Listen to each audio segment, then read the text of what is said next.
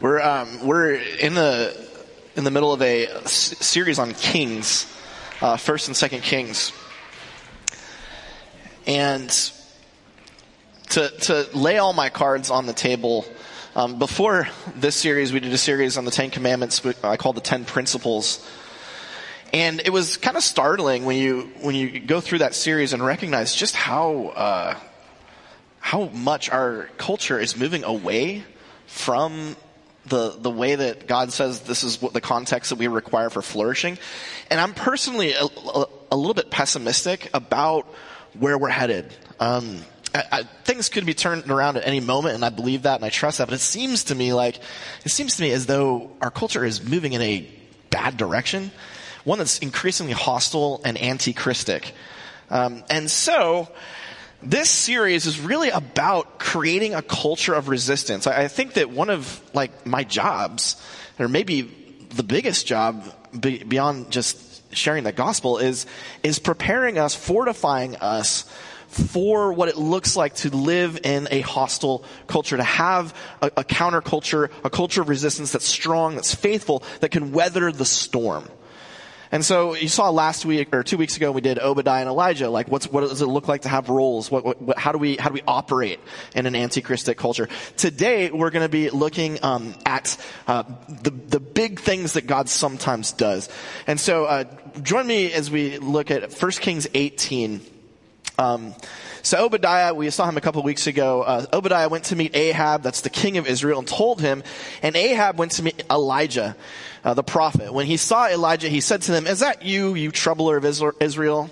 Elijah's like, "Nope, I have not made trouble for Israel," he replied, "but you and your father's family have. You've abandoned Yahweh's commands and followed the Baals or Baals." That's the Semitic word for Lord or Master. So there's Yahweh, who's the Adonai Lord, and then there's the Baals or the Baals, they're Master. So who's the real master here?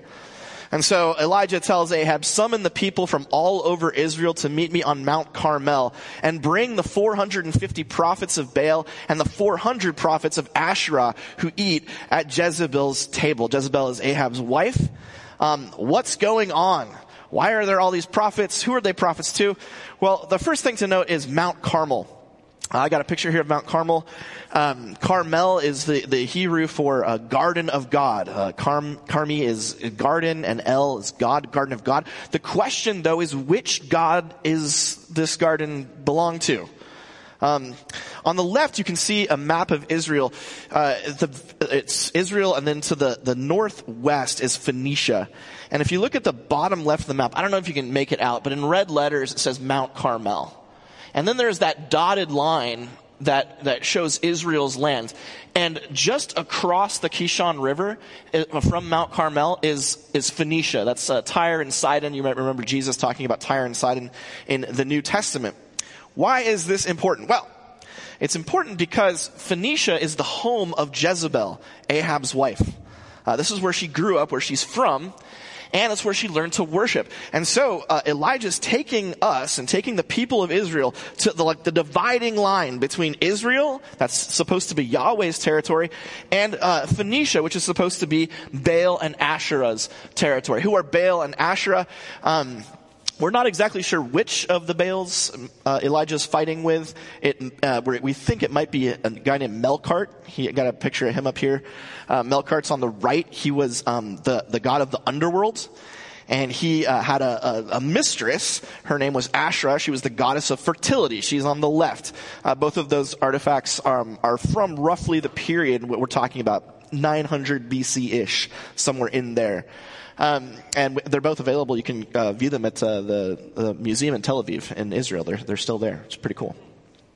So the thing that's going on then is there's these two lovers, God of the underworld, fertility goddess, they're on one side. And Yahweh, the God of Israel, is on the other side. And Elijah's taking us to what's essentially, it's a big duel. For those of you who love Westerns, I know I do. I got a shot here of a duel. Apparently, these didn't actually happen that often in the real world, but they did happen. And you got the one guy who's like, "You cheated the cards," and the other guy's like, "No, I didn't." And they're like, "All right, well, let's fight it out." And that's what Elijah believes God has called him to do, to have a big showdown, a big fight between the gods of Jezebel and Ahab, the king and queen of Israel, and the God of ancestral faith. And the thing we should take from that is that it doesn't happen very often. You read the Bible, you're not going to see a whole bunch of stories like this.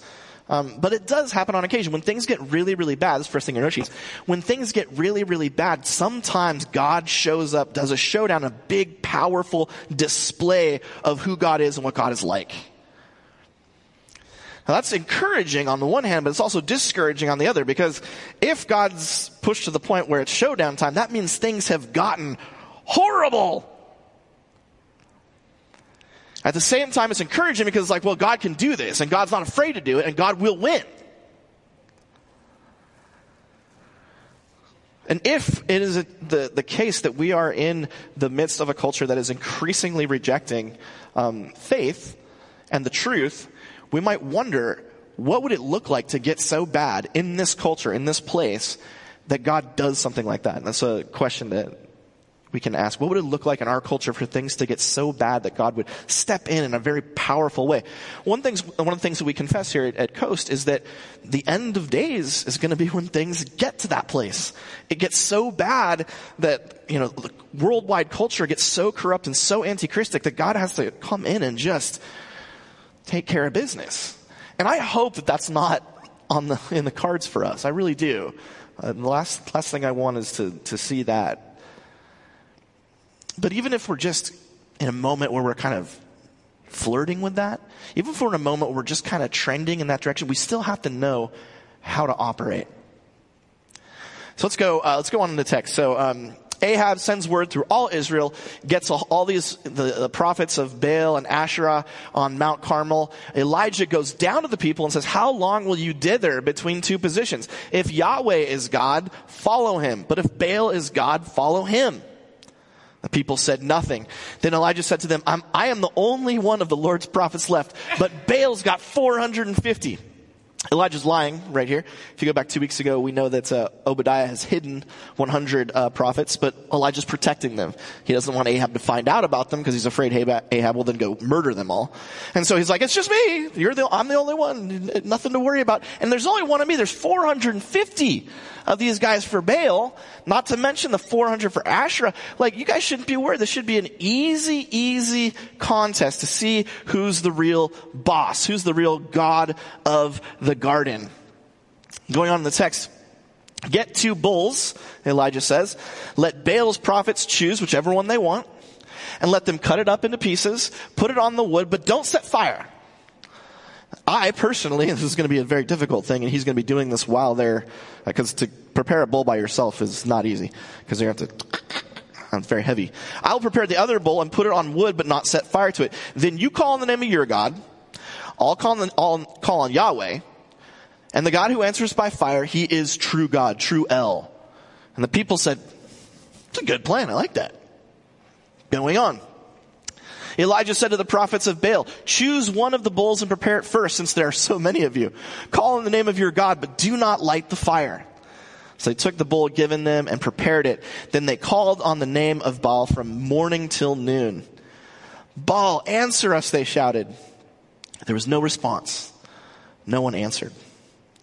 And they danced around the altar they had made. Things are not going well. This is, by the way, in terms of a showdown or a duel, we're literally at high noon right now, so someone's got to draw and make this thing happen. At noon, Elijah began to mock them. Shout louder! Surely he's a god. Oh, maybe he's in deep thought. Maybe he's busy. Maybe he's on a trip. Maybe he's sleeping. Must be awakened. Now they take this, and instead of laughing at them, they're like, oh, he's right, we gotta do. So they shouted louder and slashed themselves with swords and spears, as was their custom, until their blood flowed. Melkart, because he was the god of the underworld, and because his wife or lover was the god of fertility, blood soaking into the ground would have been like a symbol of rebirth and renewal. And so they think if we water the earth with enough blood, then things will turn out right. Midday passed, they continued their frantic prophesying until the time for the evening sacrifice, but there was no response. No one answered. No one paid attention. Now, I admit that I'm a big fan of making fun of stuff. I really like it. I like to laugh, and I like to mock. Now, that can get me into a lot of trouble because sometimes I can do things that are like I mock or make fun of people who really don't deserve it.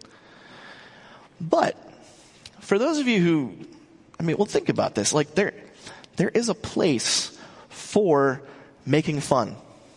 And it's actually, there's a bit of holiness to it. And if you don't believe me, then trust our friend Martin Luther. I got a quote from him. He says, "The best way to drive out the devil, if he will not yield to texts of scripture, is to jeer and flout him, for he cannot bear scorn." He's not the only one. Thomas More says this: "The devil, the proud spirit, cannot endure to be mocked."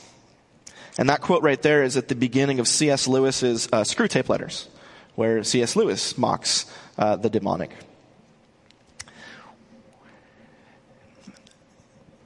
The reason for this is that the devil is the personification of pride, as Thomas More mentions right here. And pride, it's at the root of our sin. And when you get to a certain level of pride, the one thing that you can't stand is for people to puncture that. And it's interesting. Saul Alinsky, you may remember his 1971 book, The Rules for Radicals, right? He wanted to, overthrow capitalism and whatnot. And so he came up with all these rules for, how to do that. And one of them, I think it's rule 6, is something like ridicule your enemy. It makes them go crazy. They can't stand it. And not only that, but when you ridicule someone who's against you, it draws people to your side. It gives you, it creates a kind of community feeling of yeah, that guy's not everything he pretends to be. He's not the real deal. In fact, what Elijah's doing is not just making fun of the prophets of Baal. He's appealing to the people. He's like, look, these guys are full of it. Look at them dancing around cutting themselves and bleeding everywhere. This is insane. And the people of Israel are like, that does seem insane. Nick was telling me a story about, have you heard of this play, The Book of Mormon? Okay, I haven't seen it. I heard it's really, really raunchy, but apparently it makes fun of the Latter-day Saints, Church of Latter-day Saints. And I guess it's pretty rough, but Nick told me the story. I was sure he was lying because, one, he's a liar, and two, it was just too good to check. So he tells me, he's like, so when they came to L.A., when they brought the Book of Mormon to L.A., the Church of Jesus Christ Latter-day Saints, they took out an ad on the playbill for the play, Book of Mormon. And it says, the book's always better. You've seen the play, now read the book. And there's a telephone number to get a free copy of the Book of Mormon. I was like, no way that happened. It totally did. They absolutely did that. Apparently it was very successful. They actually distributed tons of Books of Mormon. Now I have many issues with our Mormon friends, but I really, there's something about being able to laugh at yourself that shows that you're not above, that you're not a tyrant, that you're in fact you're one of the normal people. Anti-Christic enemies in our culture can't stand that. They have no way to deal with being made fun of. And so it's incumbent on some of us to pierce their bubble. That could be dangerous in Elijah's case. He's lucky they didn't kill him. But it's something that is important. It's good. It rallies us together and it shows the fraud for what it is. So next thing you know, she's sabotaging prideful antichrists starts with mockery. I say antichrist because in the book of 1 John, John tells us that many antichrists have gone into the world. And that's not like the big bad end of days. It's just somebody who's fundamentally opposed to the nature and character of Jesus.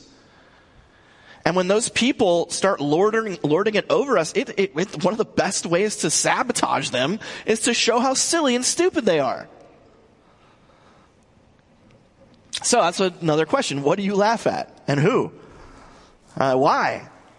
One thing to note, always punch up. And by that I mean, notice that Elijah doesn't make fun of the people of Israel, right? He tells them like, hey, make a decision here, but he doesn't make fun of them. He makes fun of their oppressors, the people who are above, who have power, who have influence. Those are the ones who need to be pierced. Those are the prideful ones. The people they're just confused. They don't know what to do. So when we do this, we need to make sure that who we're targeting is somebody who needs to be brought down a notch. And I guarantee you, when they see that they are mocked, they will be furious. It's the saying, if you're taking flack, it means you're over the target. So if people are upset with us because of the way that we're mocking those who would be God's enemies, things are going well.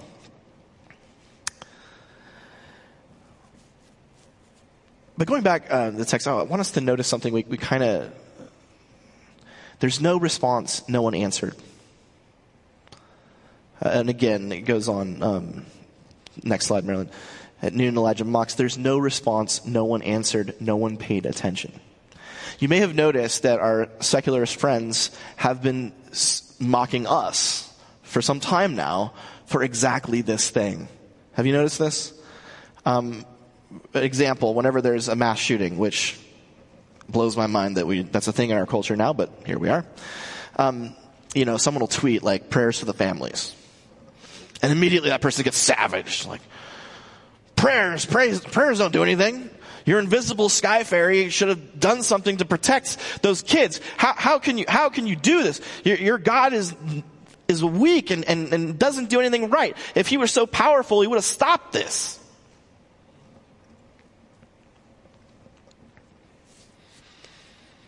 I mean, it's very interesting that we get mocked in exactly the same way that Elijah mocked the prophets of Baal and Asherah.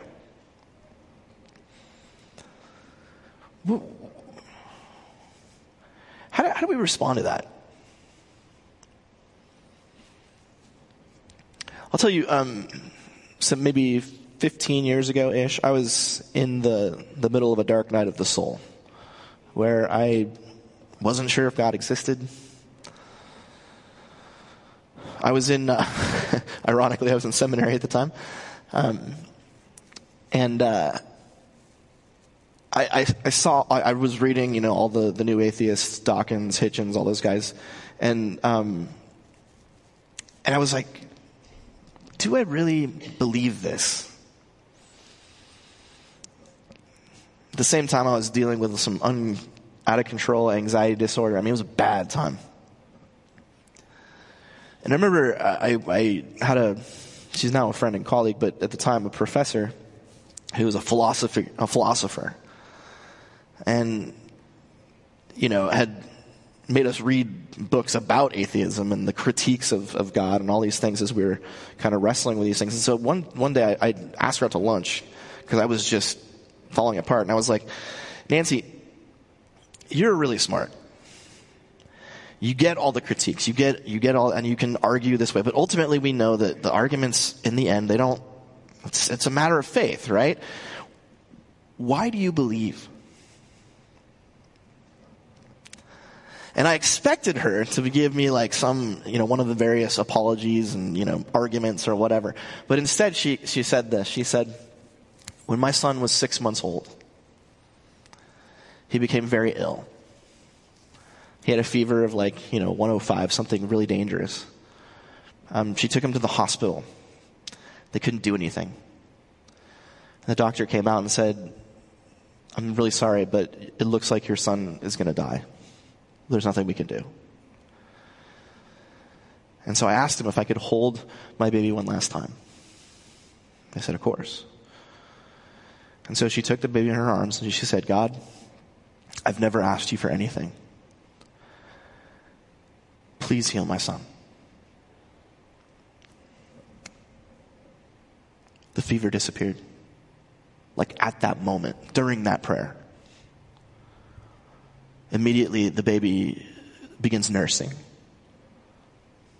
And she said, Tom, God was faithful in that moment. And we can discuss all the different arguments for and against. But in the end, I saw God's faithfulness with my own eyes. And have never been able to doubt again.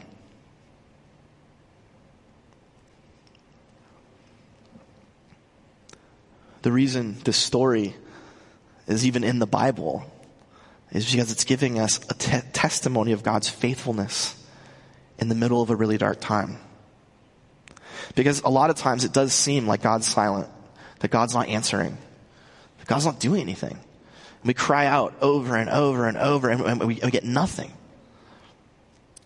In those moments, it's a story like this, or a story like Nancy's. And I could go on and on with all the different things people have told me over the years, different ways where God showed up in these incredible moments. And those are the things that keep us going. Next thing on your note sheets, when God seems silent, we need testimonies of his faithfulness. We need them. In fact, if you look at the Psalms, right, the way that the Psalms, many of the Psalms are formatted is the psalmist has a complaint. God, why have you forsaken me? I need your help. And then God responds. And then what does the psalmist do after God helps? He then goes and testifies, says, I will testify in the courts of your faithfulness. I will be a voice, a witness of what you've done. And that brings up a question. Do you have or know of any powerful testimonies of faithfulness? If not, ask around. You might need one someday for yourself or for somebody else. And I'm not dogging on apologetics. And if you have questions about why I believe in God and beyond just what Nancy, I'd love to talk to you. I'm all about talking about that stuff. But I have to admit there's something about that firsthand witnessing. This happened.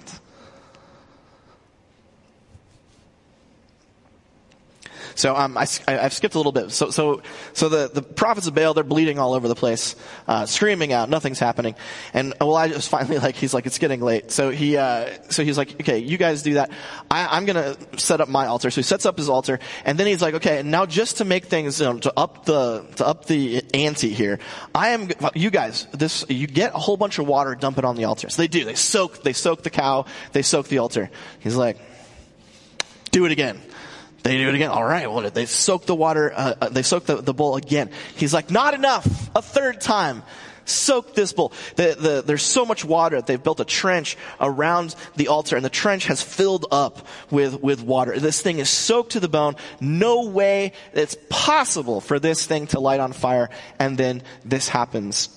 At the time of sacrifice, the prophet Elijah stepped forward and prayed, Lord, Yahweh, God of Abraham, Isaac, and Israel, let it be known today that you are God, and I am your servant, and have done all these things at your command. Answer me, Yahweh, answer me, so these people will know that you, Yahweh, are God, and that you are turning their hearts back again. Then the fire of the Lord fell and burned up the sacrifice, the wood, the stones, the soil, and licked up the water in the trench. When all the people saw this, they fell prostrate and cried, Yahweh, He is God. Yahweh, He is God. There's an irony here.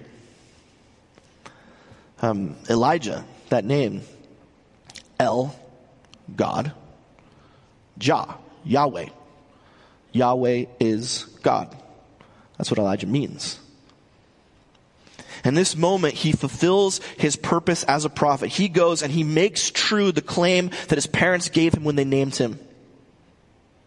And no one can deny it. No one can deny what's happened. God is Yahweh. Yahweh is God. Baal is a joke, a sham.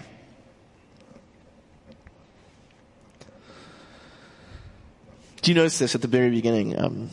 Next slide. The very beginning of the text. All the people are gathered around. And Elijah goes up to him and says, how long will you dither between two positions? If Yahweh is God, follow him. If Baal is God, follow him.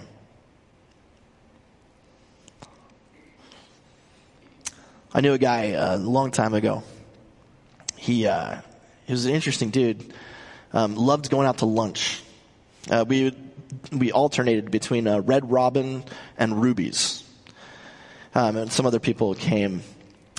Ruby's has betrayed its customer base horribly by changing the meat in their burgers, and so I call on all y'all to boycott that nonsense and never go there again. But Red Robin's not bad.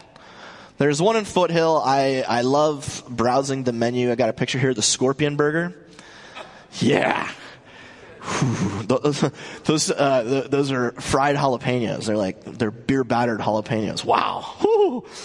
And I pretty much, now since I'm type 2 diabetic, I can't really eat these as much, but sometimes I'll go in there, get the gluten free, and then a side salad's kind of okay. But I almost always get the Scorpion. Love that thing. But I also love looking at the menu because it's glossy and it's got lots of beautiful pictures, and many of the burgers look delicious. Now, so what happens? I'm going to get the Scorpion. Okay, the waitress comes. She's like, "What would you like?" I'm like, "The Scorpion burger, gluten-free bun, side salad." And she's like, "Croutons okay?" I'm like, "I'll have one, thank you." And then what does she say right after that? Can I take that from you? Right, the menu, right? Are you going to hold on to this thing? Are you going to keep looking at it? I'm like, no, I've made my decision. Here you go. So this guy I knew, every time the waitress came, he would say this. He'd say, "No, I'd like to keep looking." I'm like, dude, what? He's like, just because you've ordered doesn't mean you can't keep looking at the menu. I was like, yes, technically that's true. But, what would that do? Cause food envy, right? Like you're sitting there, your Scorpion burger's not as good as it could have been, and you're thinking, I should have gone for the bacon cheese. Why would you do that to yourself? This guy was older than me. He was married. His wife never joined us. And he had a habit of flirting with our waitress every single time we would go out. And he had this thing where he would do like handwriting analysis. He'd be like, I'll tell you about your personality based on your hand. He'd took a course. I don't know. And so pretty waitress, young. She's always like, oh, and he's like, eh. I'm like, dude, you're married. He's like, what? Just because you've ordered doesn't mean you can't keep looking at the menu. A few years later, he cheated. They're divorced.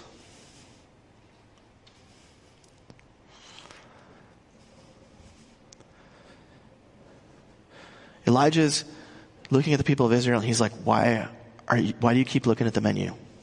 Why do you keep flirting? It's time to choose. It's time to make a choice. Is it going to be Yahweh, or is it going to be Baal? You're sitting here in the middle. You're going back and forth I like a little bit of Baal, like a little bit of Yahweh. Why do I have to make a decision? Why do I have to choose? Well, because Yahweh demands your complete obedience. And so does Baal for that matter. Neither one of these gods is happy with you because you haven't made a choice. You keep looking at the menu.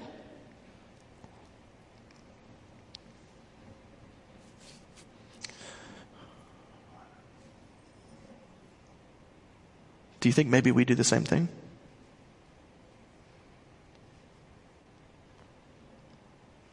Yes, Yahweh is our God, the God of Israel, the Father of our Lord Jesus Christ. Yes, but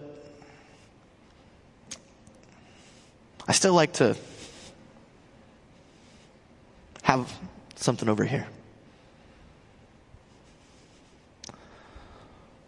We've been interviewing candidates for our youth pastor position, and I expect to have news about that very soon, but not just yet.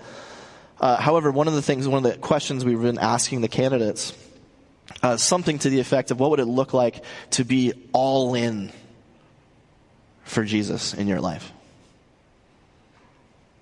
And the point of the question was to search and say, hey, is there something that you're kind of holding on to? You really still want a little bit of this over here. And yeah, absolutely, you love God, but you also want to keep looking at the menu. You want to flirt a little bit, just to see what's out there.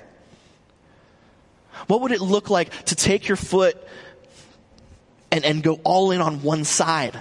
Make a choice. Decide. Choose. Are you going to be perfect? No, of course not.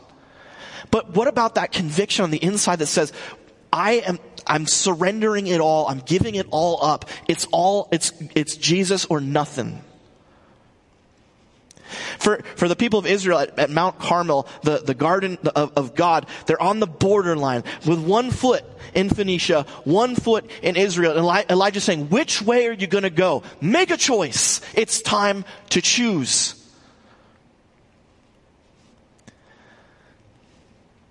It's the next thing, the last thing in your note sheet. It's time to choose. Stop flirting with other gods.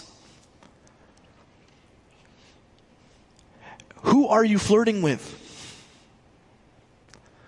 There's a question that we got to ask ourselves. Who are we flirting with? What is it? Is it a substance? Is it a relationship? Is it money? Is it status? Is it being taken seriously? Is it pride? Every single one of those things is enticing. Like, yeah, I have control. I'm good.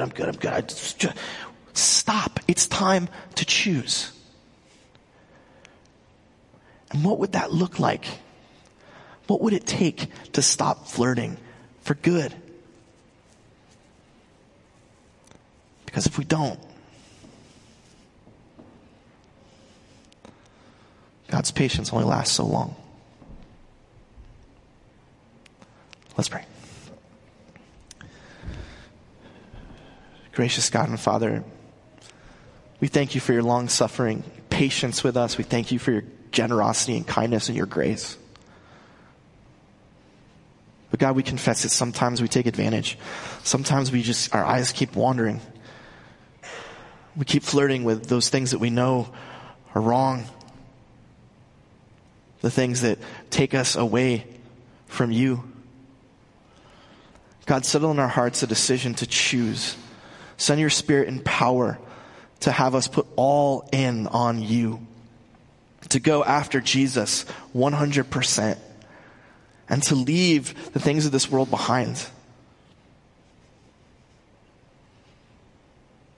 God, maybe you settle in our hearts that it's time to choose and we need to choose you. Jesus, in your name we pray. Amen.